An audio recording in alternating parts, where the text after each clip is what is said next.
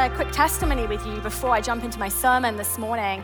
Some of you might remember that I was preaching here 2 weeks ago, and at the end of that message, I gave a prophetic word about people that feel like their voice had been stolen.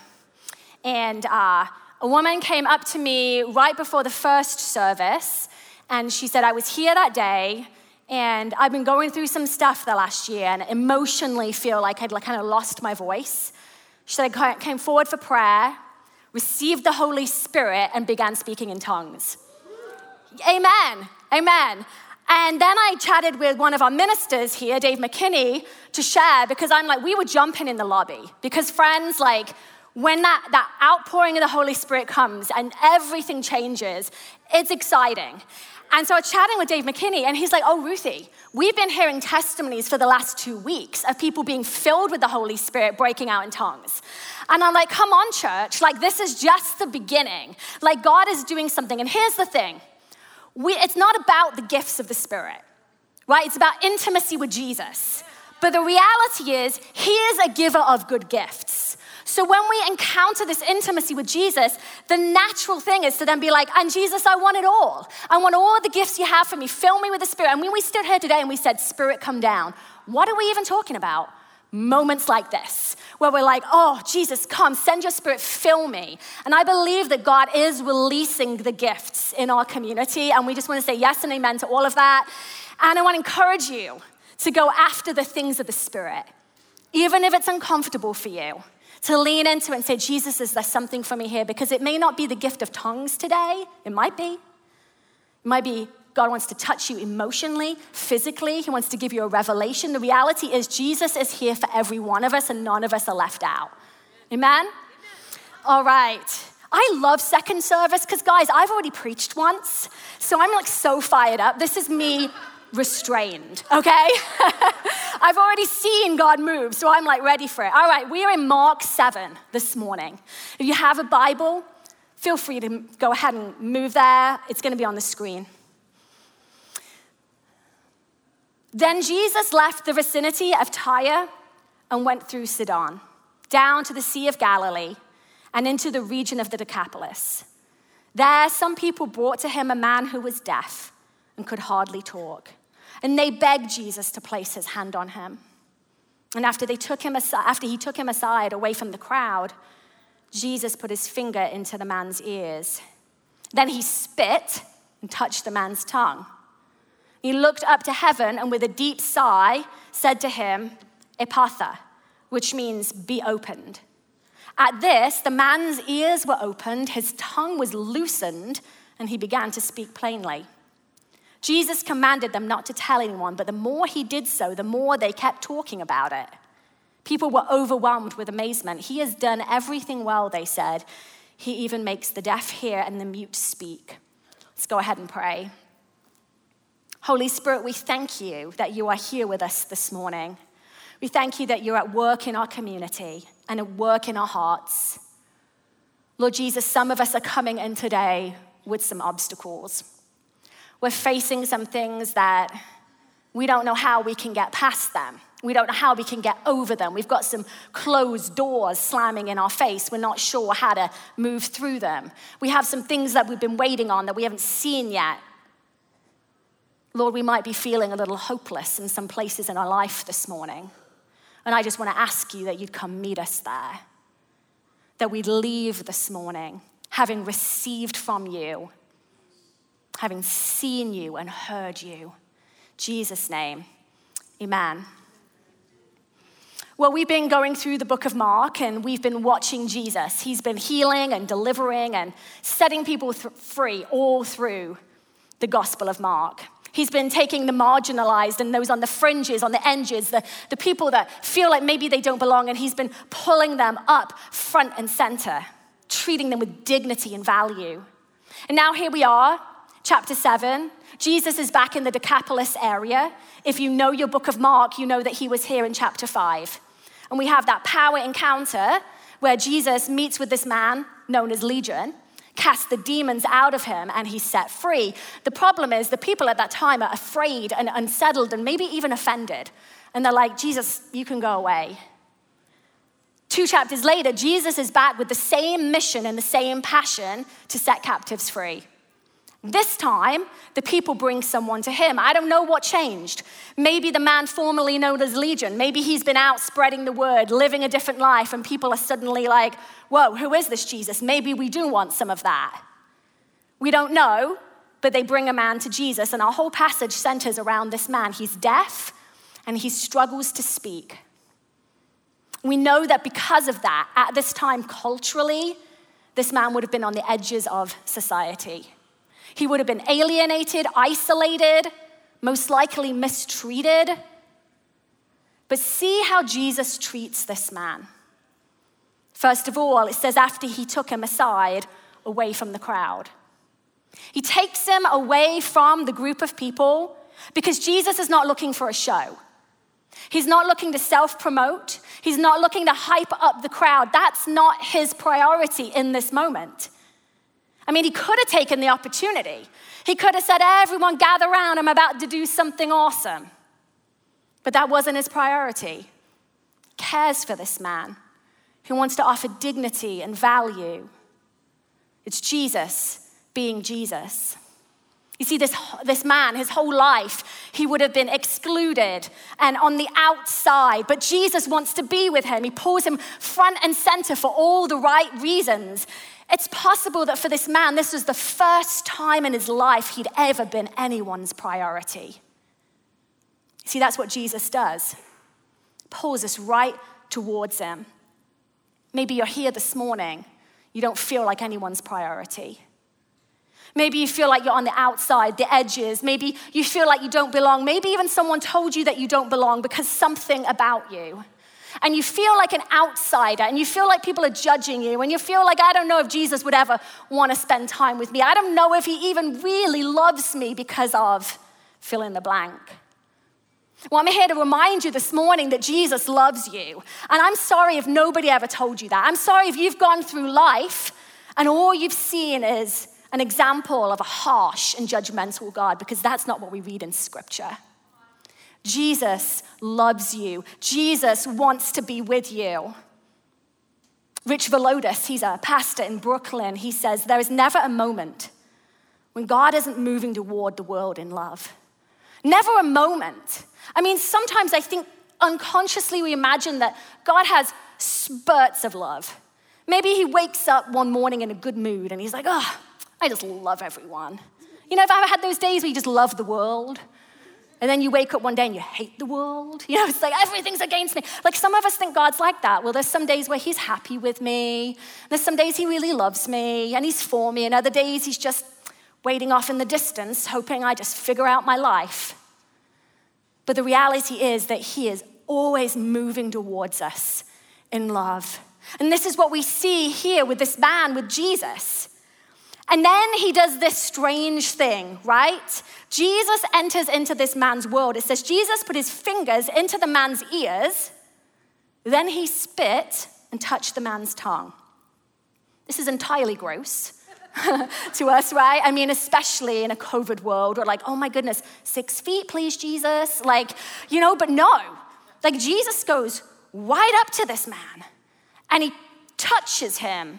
And he literally put his fingers in his ears and there's spit. And here's the thing, though we find this gross and upsetting, many theologians agree that for this man, it was actually a form of sign language.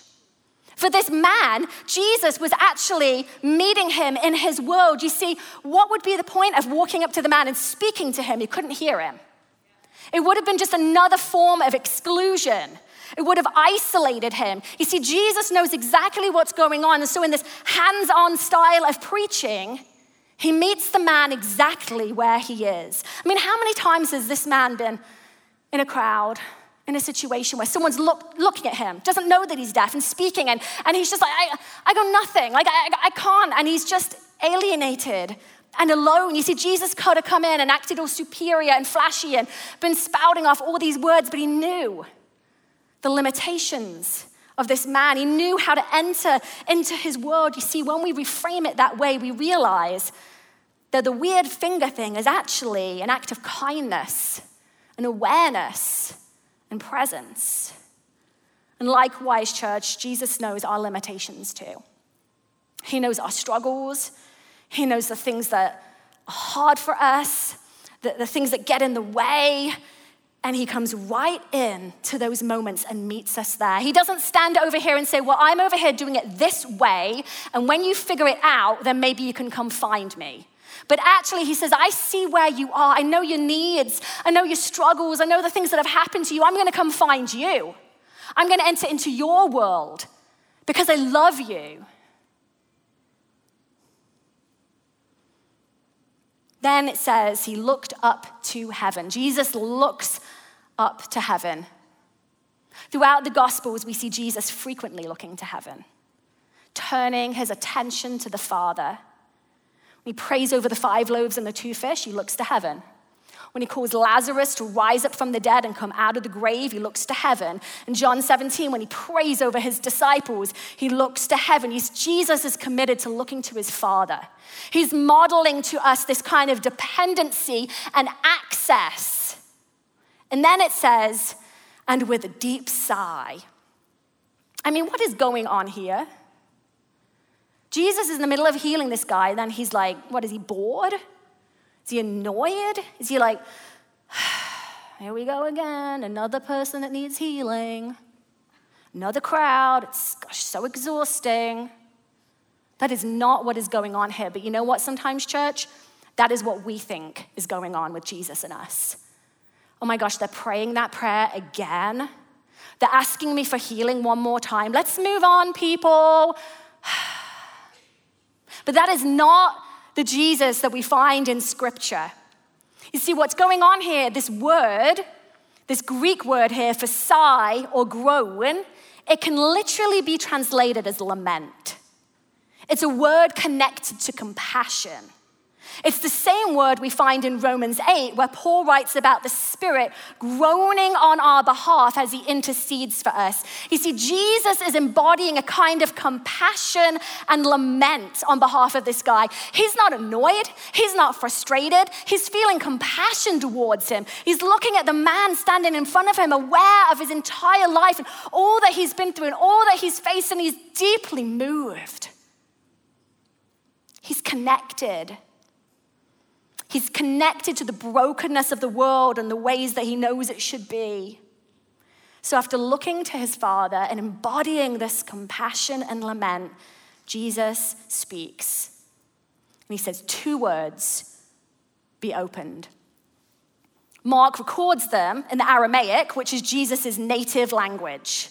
And these specific words translate to be opened thoroughly. It's not partial and it's not slight. It's a literal opening up. Nothing can hinder, nothing can block. And this man is immediately healed. His ears are open. He can speak. Everything's good. I mean, this is a beautiful standalone story of Jesus being Jesus. But here's the thing. There's so much more going on in this passage. I grew up in the church, spent years reading the Gospels and the story of Jesus, and I have to admit that up until the last few years, I just thought they were stories, kind of shoved together to get us from Jesus' birth to his death and resurrection. They just told us about Jesus and how cool he is and what his disciples did, but it's only in recent years that I've realized, there's so much going on here. So much more. And if you remember previously when I've spoken from the book of Mark, you'll know that I'm a Mark fangirl. I'm passionate about Mark. I get excited because Mark gets me. He moves so quickly through his stories. I'm like, dude, I get it. Get to the point. This is amazing. His whole book is like an action movie. It just keeps going, and I like that. But what I also like about Mark is there is some threads, there is depth to his stories that if we don't pause and study, we will miss. Here's one thing that I want you to know. This story that we read this morning is one of 4 that happened almost consecutively. In chapter 8, Jesus heals the blind man at Bethsaida. Chapter 9, Jesus heals a demon-possessed boy who has a deaf and mute spirit. Chapter 10, Jesus heals blind Bartimaeus. Are you noticing a theme? Mark has gathered these stories, all of healings related to sight and hearing. See, he's using these stories, yes, to tell us about the healings that Jesus has done, but also to draw our attention to a theme. And it's a theme that Jesus actually speaks to quite a bit in the Gospels, and it's the theme of spiritual blindness and spiritual deafness. Jesus often speaks to Israel and the Pharisees about this, notably not the Gentiles. But in this portion of Mark, Jesus is also addressing his disciples frequently around this issue. You see, they're hanging out with the Messiah. They're hanging out with the one that they have been waiting on for so long.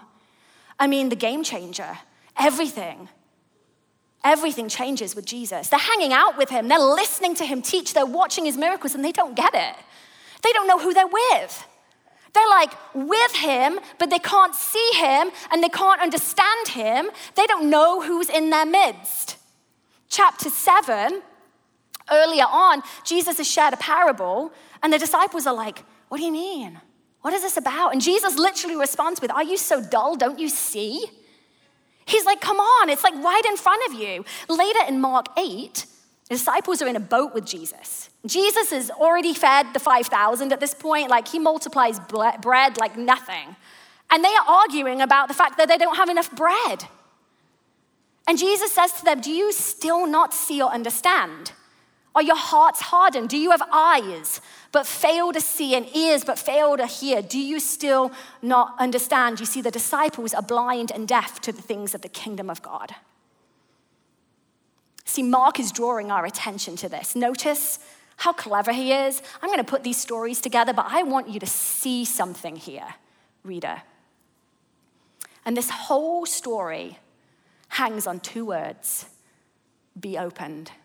This is the linchpin. This is his main point. This is his punch you in the face, don't miss this moment.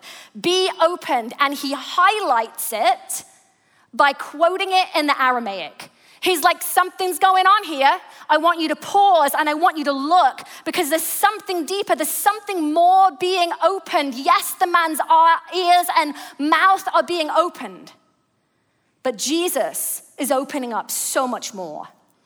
And Mark Smart, he uses a word in this passage to describe the kind of speech challenge this man has that's only found in one other place in Scripture.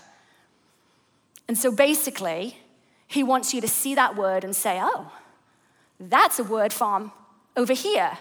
These scriptures are connected. There's something going on here. And so that word is found in Isaiah 35. And we're going to go there in just a second, because this completes the story that Mark is telling. Isaiah 35 is in the Old Testament. It's one of the prophets. It's actually about the joyful return of the Jews out of exile. It's a historical word, but it's also a foreshadowing of the Messiah who's going to come. Hang with me here, church. Isaiah 35. The desert and the parched land will be glad. The wilderness will rejoice and blossom. Like the crocus, it will burst into bloom. It will rejoice greatly and shout for joy. The glory of Lebanon will be given to it, the splendor of Carmel and Sharon. They will see the glory of the Lord, the splendor of our God. Strengthen the feeble hands, steady the knees that give way. Say to those with fearful hearts, be strong, do not fear, your God will come. He will come with vengeance, with divine retribution. He will come to save you.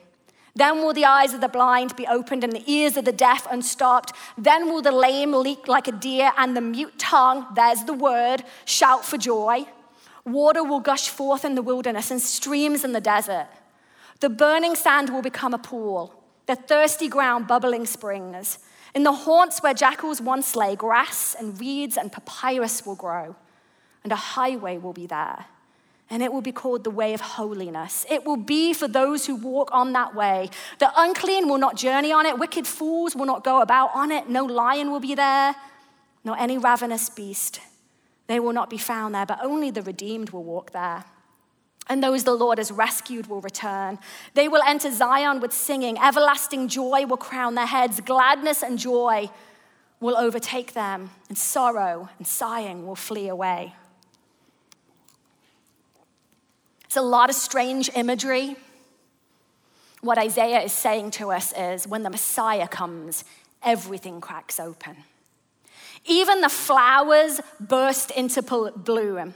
The wilderness that is dry and barren, water springs up, life comes forth. The blind see, the deaf hear, the mute tongue just begins to shout and sing. You see, what Isaiah is saying is, when the Messiah comes, he'll be the waymaker. He'll be the one that will restore and open up access and connection. He's gonna make all those dead, barren places spring to life. He's gonna speak to those places that feel hopeless. He's gonna bring refreshment. And just in case you're at the back of the crowd and you didn't hear it, Mark then quotes again in his chapter 7. He says, he even makes the deaf hear and the mute speak. He's quoting from Isaiah 35 again. He's saying, this moment right here, this guy that's healing this man that's deaf and struggles to speak, he is the Messiah. He's the one you've been waiting for. He's the one that cracks everything open. Why does this matter to us? I mean, why do we care to read this strange prophetic messianic thing back in Isaiah on a Sunday morning when the sun is out in San Francisco in 2022? Romans 5 says, you see, at just the right time, when we were still powerless, Christ died for the ungodly. Very rarely will anyone die for a righteous person, though for a good person, someone might possibly dare to die, but God demonstrates his own love for us in this. While we were still sinners, Christ died for us. See, if Jesus is the Messiah, if he is the fulfillment of Isaiah 35, which I believe is what Mark is trying to communicate to us, if he really is the Messiah, then he is the remover of all the obstacles. You see, up until this point, God was unreachable. He was behind laws and sacrifices and a moral code that nobody could really keep. No one could get that kind of access to God. Sin and shame and all the stuff that we do and that's attached to us, it got in the way. It created these obstacles we couldn't get to God. The marginalized, whether you were a woman or you were poor or oppressed, you were kind of kept at a distance. There wasn't access for you. But you see, when Jesus came and he stands in this moment and he's literally embodying Isaiah 35 right here, he made a way. You see, church, once we were a people with no access, but now we are a people of intimacy. This is what Jesus came to do. This is what Mark is like highlighting in his scripture. He says, don't miss this. Don't miss the fact that he's the waymaker. Don't miss the fact that he has cleared every obstacle. But here's the problem. We keep picking back up those obstacles and we just keep putting them back into place. Us and God. We say our sin, it's too much. My past, it's too much. What's happened to me, the way that I am, it's too much. We pick it up, we put it back between us and God. The shame that we struggle with, we're stuck in cycles we can't get out of. Addictions, self-hatred, doing stuff we don't want to do. We feel bad about it. We think I'm a leader. I shouldn't be struggling with this. This has been going on so long. I should be over this. We pick it up. We put it back between us and God. The lies that we believe. I'm not enough. It's for everybody else. That pouring out of the Spirit's for everyone else. That hearing God's voice thing, it's for everyone else. It's not for me. Pick up the lie. We put it back. And then we have this massive wall between us and God. But here's the thing, church. God didn't put those obstacles there. We did. Because he's the Messiah. He's the waymaker. He's the Isaiah 35 fulfillment. And everything about that is opening, cracking open, breakthrough, making a way. But we are stuck. And then we look at our wall and we say, see, God, you don't love me. I don't care about you. You don't show up for me. And all the time, Jesus wants to take us aside, like he did with that deaf man, away from the crowd, away from the noise. And he wants to look at us, and he wants to speak over our life and over our sin and over our shame. Be opened. It's open. The way to me is open. Access, connection. See, nothing has changed. Jesus is still in the business of making a way. Making a way back to God. What's getting between you and God today? What's the thing that we've just picked up and just put between us and God and said, this is the thing, this thing that happened, this is between us now. This sin that I've been carrying, this past, this story, this lie, this is between us now. What is the thing that's getting between you and God? Where are you stuck? What about your life feels stagnant? Where do you need to see movement? Because here's the thing, church. Jesus is the one that makes the way. There's nothing that can get between you and God. Like, he literally has cleared a path for us. Access back to Jesus, access back to the Father. You see, I got a sense this morning that there are some things we need to repent of. Some things that we have just been putting between us and God and saying, God, you see, it's you, you're so distant, but all the time Jesus is calling to us and saying, I made a way. I came so we could have access. And there may be a space for some of us this morning to say, God, I'm sorry, I keep putting the obstacles back in. Some of us, it's control. I want to be in control of my life. So we keep putting the obstacle back in.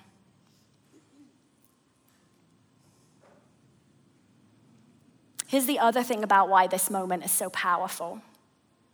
See, if Jesus is the Messiah, and I think he is, then the words be opened are for all of us. I was sitting in my living room preparing this week. I'm going to try and articulate to you what happened. I was sitting in my living room, and I was thinking about this scripture and about this moment with Jesus and this man. And I began to imagine myself kind of in that scene, looking at Jesus, knowing that Jesus knows his mission. He knows what he came to do. Jesus knows his identity. He's like, I know who I am. Jesus knows that the words of God never come back void, and he knows that time means nothing. See, and I want you to imagine with me this morning, Jesus in that space. I want you to imagine, because if that's all true, then the words that Jesus spoke were not just for one man.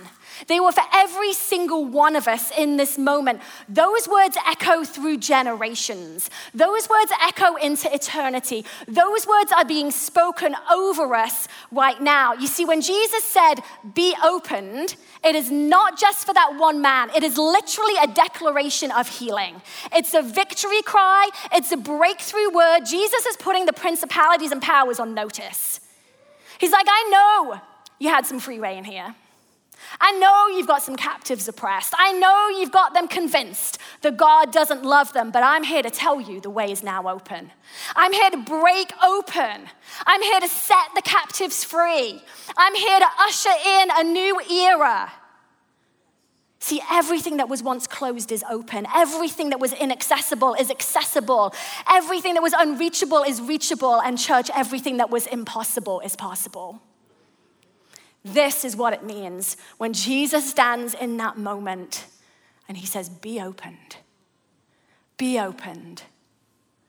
That man received and sat under the power of those words, and so do we. What needs to be opened up in your life? I mean, what feels like it's a door that keeps slamming. It's something you just can't get through. It's something locked down. I mean, maybe it's your marriage that feels irreparable. Maybe it's that prayer request that you're like, God, I'm still waiting. Maybe it's that healing. Maybe it's that career move. And you're just like, God, I can't, there's nothing I can do here. You're going to have to move on my behalf. Well, here's the good news. We have a way maker. We have one that literally, he's the remover of obstacles. See, Mark wants you to not miss this moment. Don't minimize it. So often the disciples are, we don't get it. Church, let's get it today. Let's get it, that this is not just a historical story. This is for us. Mark wants you to know that if you have a dry and hopeless place, a barren and empty corner of your life that you have given up on, that is exactly where Jesus is going. Because he restores, he refreshes, he revives. Mark wants you to see that if you feel buried under anxiety and burdened by fear, that those Isaiah 35 words are for you. Do not be afraid. Your God will come. Some of you need that word this morning. You are gripped by fear. You're facing something that just feels like, I just don't know. I feel so alone in this. God wants you to hear this morning, do not be afraid. Your God will come. Mark wants you to hear that if you have been blinded by unbelief or deafened by shame, that there is always a way forward, that Jesus is coming for you no matter how stuck you feel. And he wants you to know that if you're feeling the weight of the world on your shoulders this morning and the pressure all around you, maybe you just need a crack of hope or light, that you too can sit under the power of be opened this morning and experience the breakthrough power of Jesus. When we were in pre-service prayer this morning, I felt like the Holy Spirit brought a story to mind, and I really hope it's not too much information for you. But when I was in labor with my second child, I always had like long labors. My boys never wanted to come out. I was induced with both of my children, and still then my body was like clinging on. They're like, give her more drugs. Like, let's get this thing out. And I'm like, yes, let's get this child out, right? And my boys were big. My second one came out literally like the size of a 3-month-old. Literally. And so I remember this one point in labor where I don't know how many hours in, and I was trying to get this child out. And it was like, somebody just get this child out of me. You know, like he was stuck. And he was big, and he was in a funky position, and it was just that moment where I just felt like giving up. I mean, I remember it. I turned to my husband, Brian, I was like, I cannot do this, babe. Can't get this child out. I'm done. And this morning when I was in prayer, I felt like the Holy Spirit took me back to that moment and said, there are some people here, and you are birthing right now. You are birthing in the Spirit. It's a vision. It's a word. It's maybe your own personal transformation. You're on the edge of something. You're about to see something come about, and you are at this place where it feels like, I can't do it. I can't do it. I'm giving up. This is too hard. And I feel like the Holy Spirit wants to speak over our community and to you individually. Be opened. You can do this. The way is being cleared. You are going to birth this thing. And praise God, my child is now 8. He's living his best life outside of my body, okay? Outside of me, praise the Lord. But I get to observe him living that life, but I had to go through a moment where everything stalled, where everything came to a spot where I was like, there's no way forward. There's nothing here. And church, some of you are at that moment right now. You want to give up. You want to leave San Francisco. You're done with the city. You want to stop praying that prayer because you've been praying it so long, it seems futile. You want to stop asking for big things. You don't believe that relationship's going to change. You're not sure if that child will ever overcome that struggle. You've got some places that feel hopeless and you feel powerless. But just like we read in Romans, Jesus is in this habit of doing things when we are powerless. Jesus is in the habit of meeting us exactly where we are and speaking the words, be opened. We're going to move into a time of response. I'm going to invite the worship team to come.